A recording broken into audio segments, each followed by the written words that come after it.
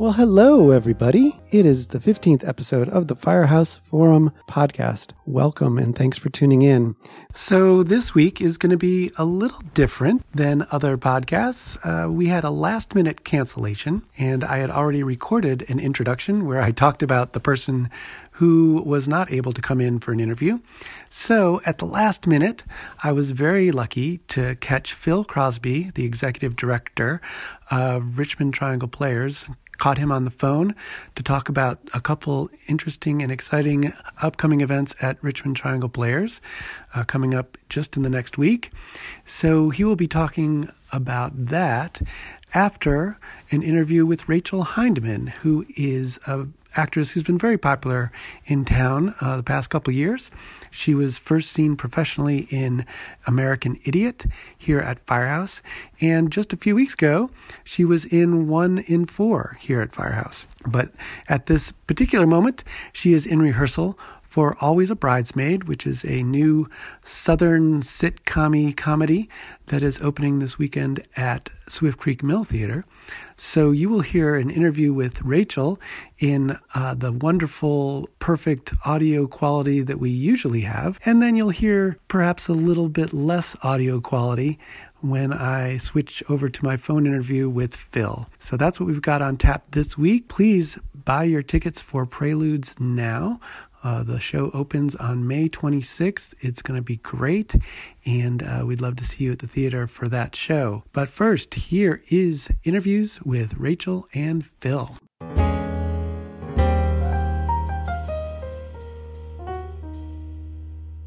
We are here with Rachel Hindman. Hi, Rachel. Hi. Thanks for coming in. Of course. Rachel is just about to get started. Well, you're in rehearsal and is just about to open Always a Bridesmaid at Swift Creek Mill Theater. So thanks. I know everything's a little crazy when rehearsals are going on, so I appreciate you making the time. Of course. You have been working pretty constantly in my mind. I mean, you were I first saw you in American Idiot. And that was my first professional show. Yeah. Okay. And that was 2 years ago, right? And since then, you've been in a bunch of things. Alice, a new musical with Firehouse and Theater Lab. You were in Luna Gale. Just recently, you were in 1 in 4 here at Firehouse. And you were in Brave New World for Quill. And now you're in Always a Bridesmaid. So what I wanted to ask is, from the outside, from a spectator standpoint, it feels like you're working all the time. Does that what it feels like to you? Or is it? Right now, it definitely has. For a while, it was. I've been pretty blessed though, because every break, like I'll have like a month break or something, and it'll be, even if it's like something that's like a very low profile kind of project thing, I've been pretty like lucky that I've had opportunities come. This part of the year, like the past, I think like 3 months has felt like a lot. Okay. More than usual. It is not usually like this. Yeah. Is that a good thing?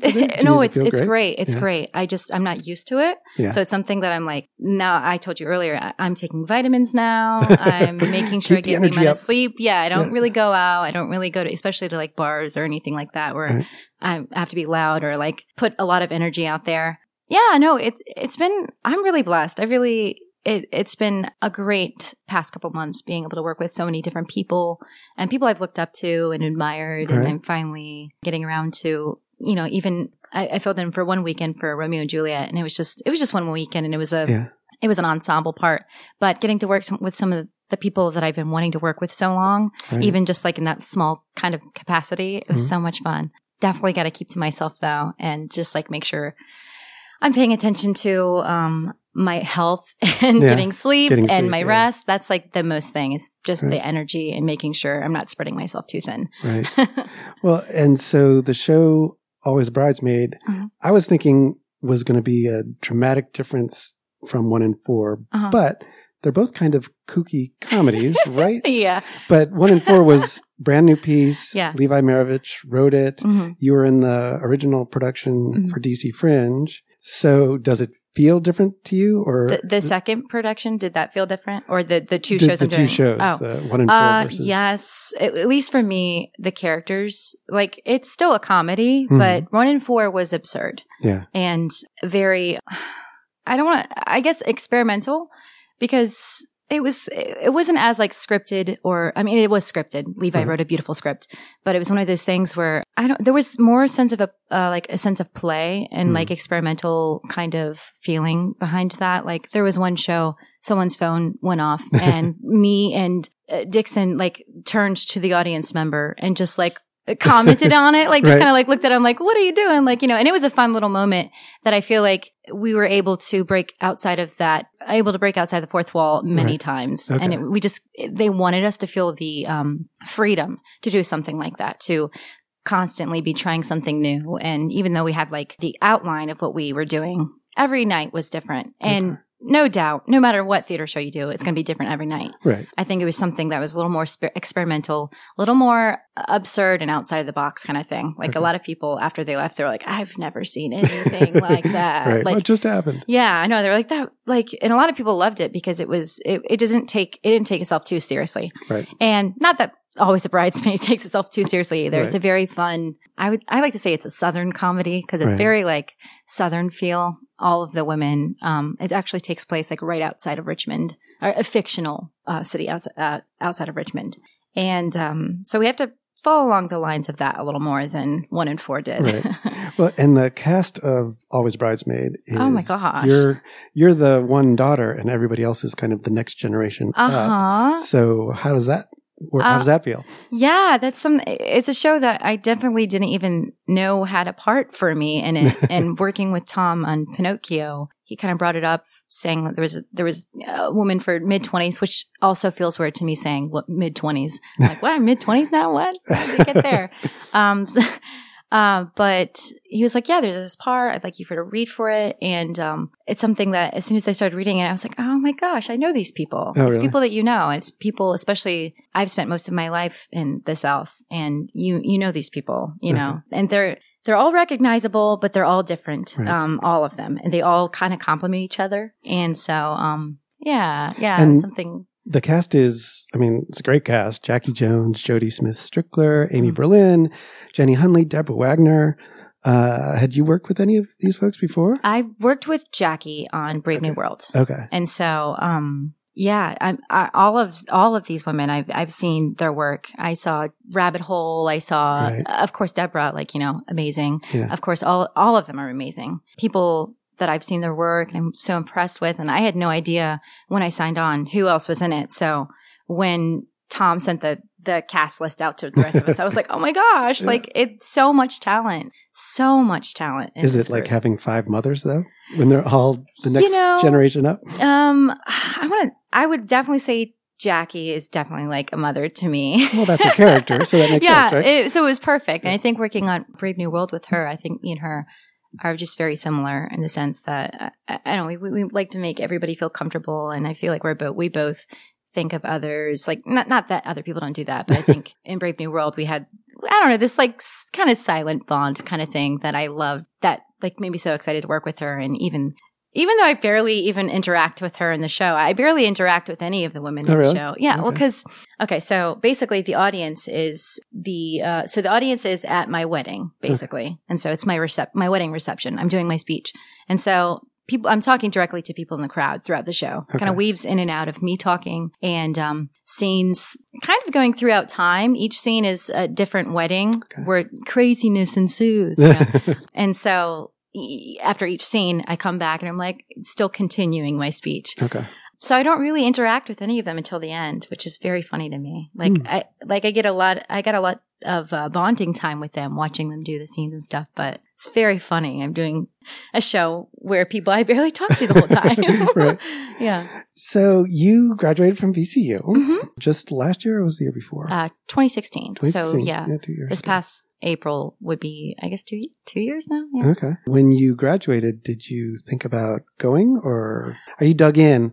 Can we count on you for another few years? You can count on me, but I'm actually kind of still on the fence about that. I've been very fortunate that I've built a home here, and I've met so many people that I love working with, and people that I know that I haven't worked with that I would really love to work with. I'm kind of just wherever the wind takes me kind of a thing. Like wherever the work is, I'll be there. And I know I can make art and meet new people no matter where I go. Mm-hmm. I've been kind of like on the fence multiple times. At one point I wanted to go to DC. And at another point I wanted to go to Atlanta. Now I'm kind of looking at California, but I'm not really committing to that yet. I'm just I have a hard time because I'll audition for something. Right. And if I get in, I'm like, oh, I want to work now. I want to do this. Right. But I also have to like kind of pay attention to me right now. So I'm just probably after this, I don't have anything lined up. So I'm probably just going to take that time to just breathe and rest and like try to root myself in like my needs and like what my physical, like how I'm feeling, you know, take a break maybe for like a second if I can help it. But it's really hard because whenever I see a project coming up, I'm like, oh, I want to work on that. You know, I'm just hungry for new things. So. Yeah. Well, and even though you're, you know, relatively young, you've done from American Idiot to Always Bridesmaid and like Brave New World and Luna Gale. I mean, that's different. A lot of different things that you've done already. Are there still challenges are there specific challenges that you're still looking for? Yeah. Well, I think Always a Bridesmaid has been like a challenge for me because I've always kind of hated monologues. And that's what most of my work is in this show. Okay. And so it's at the rough point where obviously I have everything down, you know, the lines and, you know, I know what I'm doing. I know the character well, but it would just be nice to have an audience there so I can, because I'm just directly talking to them the whole time. And, you know, they're my family. And so I think it's been a challenge trying to keep that energy up and really be like, because I have to introduce the show, essentially. I'm the very first scene. I have to introduce the show and I have to keep the energy going. Right. And that's been a challenge for me. I think I'm doing a fine job. Like, I don't know. I'll have to ask Tom, but I feel like that was a really good challenge for me because I really strive off of like the energy and feeding it off of a scene partner. Yeah. And so the monologues in general have always been just like something that I'm like, gotta, you know, it's just like the actor struggle. Everybody always loves when you get sides for an audition. Sure. Yeah. Just like, I can just work on the work, you know, have me just present this to you. So that was like a really good challenge for me that I feel like I'm doing a good job. I feel good about it. So. Good. Well, I know Alice was an all-female cast and it just occurred to me that Always Bridesmaid was an all-female cast. Does that have a distinctly different feel in the dressing room or through the rehearsal process? Well, I will say there is a difference in, so like Alice was a bunch of girls my age. And so we were all kind of on the same, we were all on the same boat, like in our lives, you know, we're all young, actors just trying to, figure ourselves out and figure, you know, whereas these women that I'm working with and Always a Bridesmaid, they kind of know, they already know who they are. Right, Not saying that Alice people didn't know who they are, but at this age, you're still figuring things out. And especially as an actor, you know, I've always been told that, you know, you're never really an expert until you've been doing it for like 20 plus years. Like that's just always like the saying, like you're still a new actor, you're still learning new things and you don't really have it all figured out until you're at, you know, this age. But yeah, I think a lot of them have, they're more sure of what they're doing. Right. Like they just, they've been doing it for, you know, how many plus years and they're all really experienced. And, it's also been like really a great experience watching them work and like seeing that level of like how many, you know, experience under your belt. Sure. And watching that and being a younger actor and being like, okay, so this is, you know, follow this, like, oh, I like that. I should like try to like take that with me, you know, on my next experience. I just all very professional in both casts, all very professional. And just like one thing I really liked about both of them is, you know, there is nothing like a female energy and like really being able to work with that. A lot of the shows I've done, it's how many plus men and the directors men. And I think there's something to be said about being in an all-female cast and being able to share that work and what it means to be a woman in this industry. And everybody gets each other, you know, and in the cast, everybody gets the experience. And even though we're at like different stages of our lives, it's like, oh, I get it. I'm a woman. And it's just like a different connection, I guess. Yeah. So I'm really blessed that I've got to do both of those and have those experiences because a lot of those are very rare. Yeah. So. Well, it's a great cast. I mean, even before I knew you were going to be in it, I thought, wow, this is awesome. But I'm a big fan of yours. I think you're great. I can't wait to see it. Well, thanks. So I hope rehearsals continue to go well and break a leg. Yeah, thank you. All right, thanks.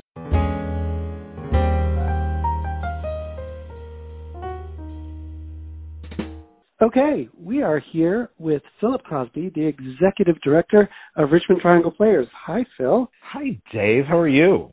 I'm great. Thank you for being available for this kind of last-minute sub-in for our podcast this week. This was not the way I wanted you to debut on the podcast. I wanted to, give you a full hour, but, I appreciate you filling in for me. Well, I've been desperate to be on your show, so it's great to be here. And I love talking to you. Yeah, I always do. You're in a universe of one, so I appreciate that. I don't think that's true. Yeah. Okay. Well, I wanted to talk to you in part because the Normal Heart just wrapped up last week. Yes. You have a little bit of a break until a chorus line opens the first weekend of June. Mm-hmm. But it's not like you're going to be just sitting around twiddling your thumbs in the meantime. No. You've got this weekend. You've got a tribute to John Knapp and Tim Gilham. You're calling For the Boys. Yes. I was wondering how that came about. Well, it's our 25th anniversary season.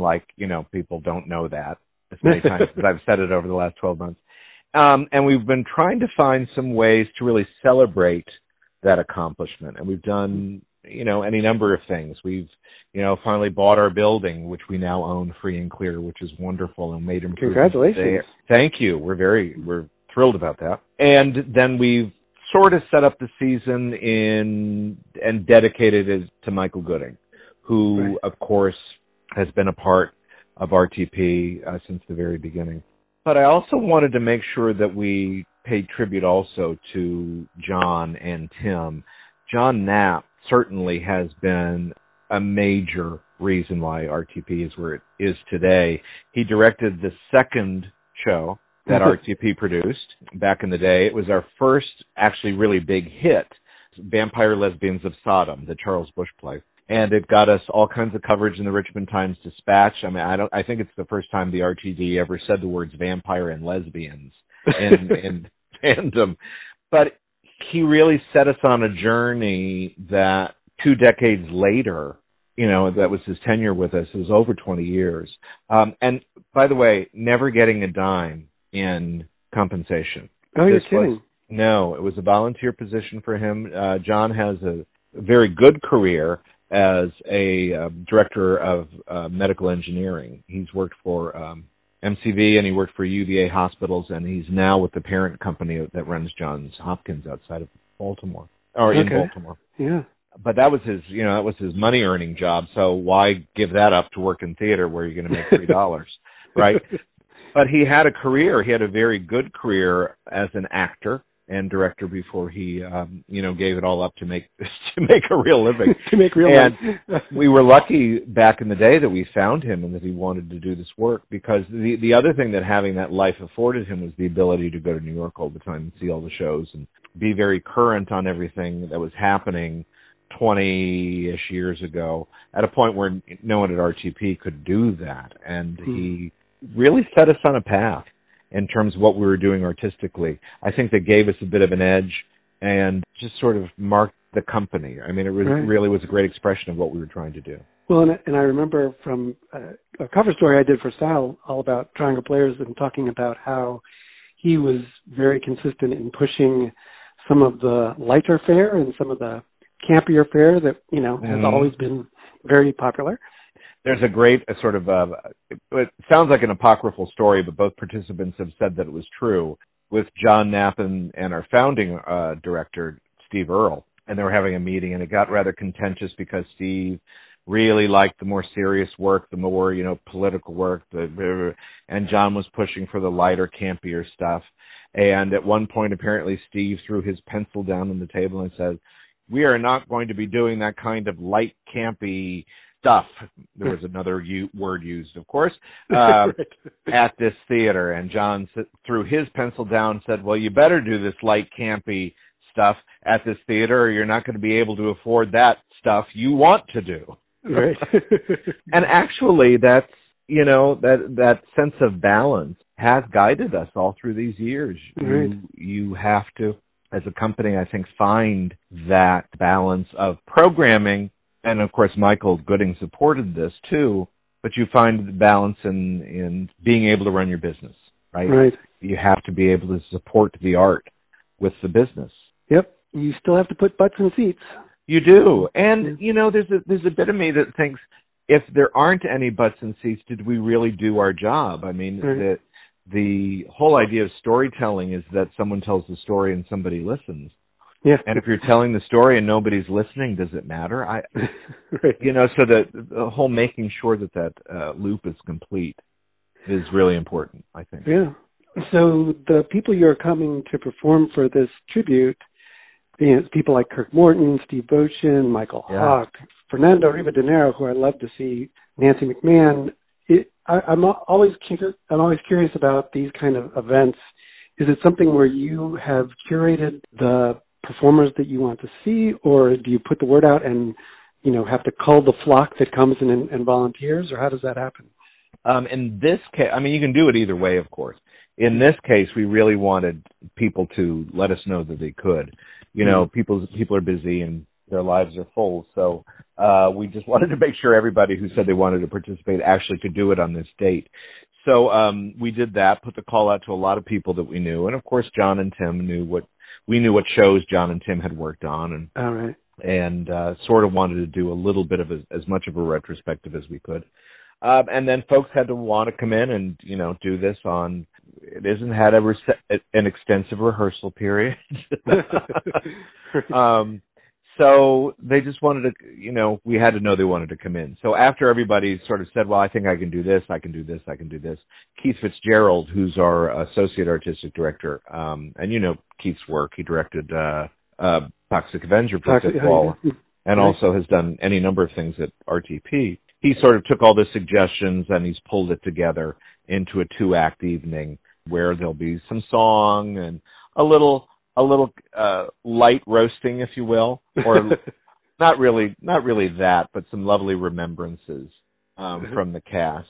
And I'm emceeing, so I'll try to tie it all together into one cohesive piece. Yeah. We'll see Phil Crosby on stage. That'll be kind of awesome. Yeah, well, I'll be sitting on a stool with a little thing in front with my glasses on because, Daddy don't learn no lines no more. I don't have any capacity for doing that. But it'll be fun, I think. And then we'll also have a very special announcement at the end of the evening, which I'm going to make mysterious at this moment. Okay. But it's a significant announcement that has to do with the future of RTP, and so I think it'll be fun. And it directly leave it there. Yes, and it directly relates to the legacy that John and Tim have left us. So. Okay. Well, that is intriguing. Well, speaking of announcements, you also kind of right on the tails of that, next Tuesday, the 22nd, you're going to have a big season reveal party. Yes, we are.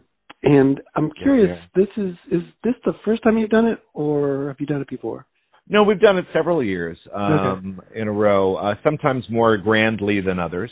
Okay. This will be the second time we live stream it, which will be kind of fun. Ooh, sweet.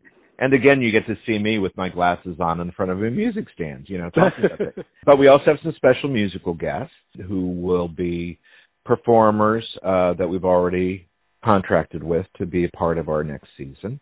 Okay. So they'll be doing a couple of musical numbers, and we'll be talking about the shows. We're going to announce 6 main stage work, 4 sort of sister series special event works, and then we've got about half of our cabaret series put together. So we'll be talking about all that. So it's a typically busy year at RTP. So I'm sure you're going to be able to tell me, give me a couple preview hints, right? Well, I'll throw you a couple clues. There will be 2 musicals, one of which involves a very iconic figure, and the other of which celebrates someone who is probably the greatest influence on American musical theater of the last 50 years. Who happens to be, an LGBTQ person. We're going to be doing a major work in the fall that has been done in Richmond before, but it is in commemoration of the 20th anniversary of a very important LGBT event that'll be happening in the fall. Huh. We're always famous for a wacky Christmas show. Right. People do like our wacky Christmas shows. So we're doing a brand new play that just premiered in New York last holiday season. Will be one of the first productions outside of New York, which is kind of fun. And then we have two other work, one of which is kind of well known, has had a Broadway run and is running regionally. That'll be part of the Acts of Faith Festival. It'll be the first comedy we've ever done in the Acts of Faith Festival. I will give you that clue, because we get really serious about our stuff at Acts of Faith at Richmond Triangle Players. So this will be our first ever comedy. And then we're doing a lovely play in the spring, which is, I could even tell you more. I could even tell you the title and people would go, huh? But it's a not very well-known play at all, but it's an absolutely lovely, lovely, lovely piece. And it's going to mark the return of an actress who hasn't been on our stage for any number of years. That I think is going to see, now I was being facetious and thinking that you were just going to be like, nope, come see it. But you gave me a whole lot there. I appreciate it. I'll give you some clues, and maybe that'll encourage some people to come to the party. I mean, the party is Tuesday. We start at 5. Doors open 5:30. Our famous bar is open, and we'll get to the announcement about 6:15, and then be done 7-ish, so people can get on with their Tuesday evenings. Run off for dinner, etc. That sounds nice. So when you do these kinds of seasons announcements, do people start booking their tickets right away? What kind of benefit do you see from doing this kind of party? Well, I think it creates excitement. We will be opening up subscriptions to our current renewing subscribers, and people will be able to subscribe to the main stage season and the second season. And if I get all the rest of the cabaret acts booked, pretty much we'll do a subscription series on that. So people will be able to subscribe to all of those pretty soon. And that's a bit of the benefit. And plus just getting people interested in what it is that you're doing. Yeah. It's the second year of what we're calling our 3-year arc of important works or authors or subjects that have had a major impact on LGBT lives in theater. And so I think it's going to be kind of interesting. I hope people will think it's interesting.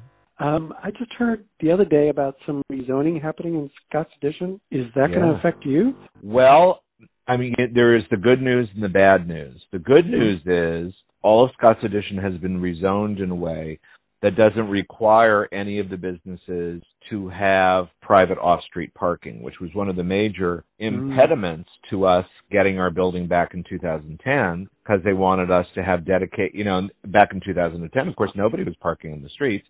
And yet they wanted us to have minimum of 20 private parking spaces. Now, in, city's infinite wisdom, they have finally realized maybe that's not such a good thing, and businesses could open more freely if they didn't have that parking impediment. The only issue is right now it's getting very hard to park.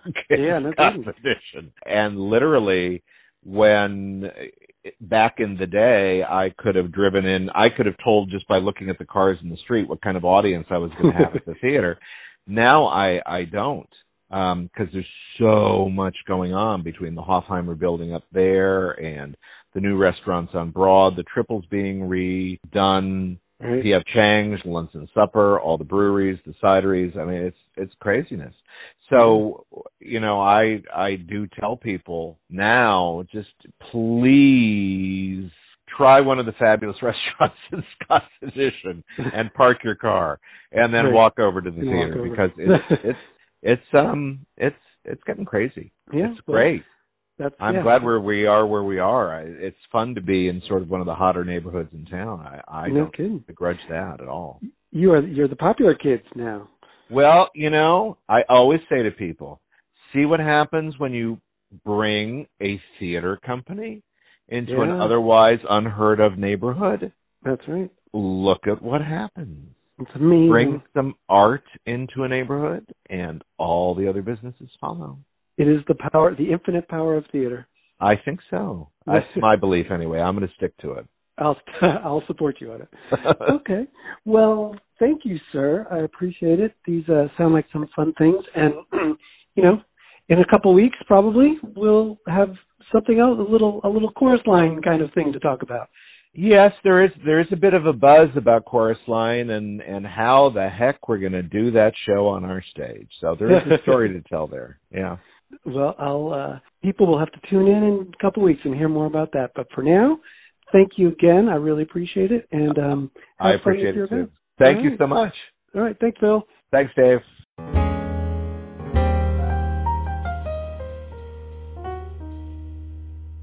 Okay, that was episode 15 of the Firehouse Forum podcast. Thank you for tuning in. Get your tickets now for Preludes, the musical Fantasia that is opening here at Firehouse on May 26th.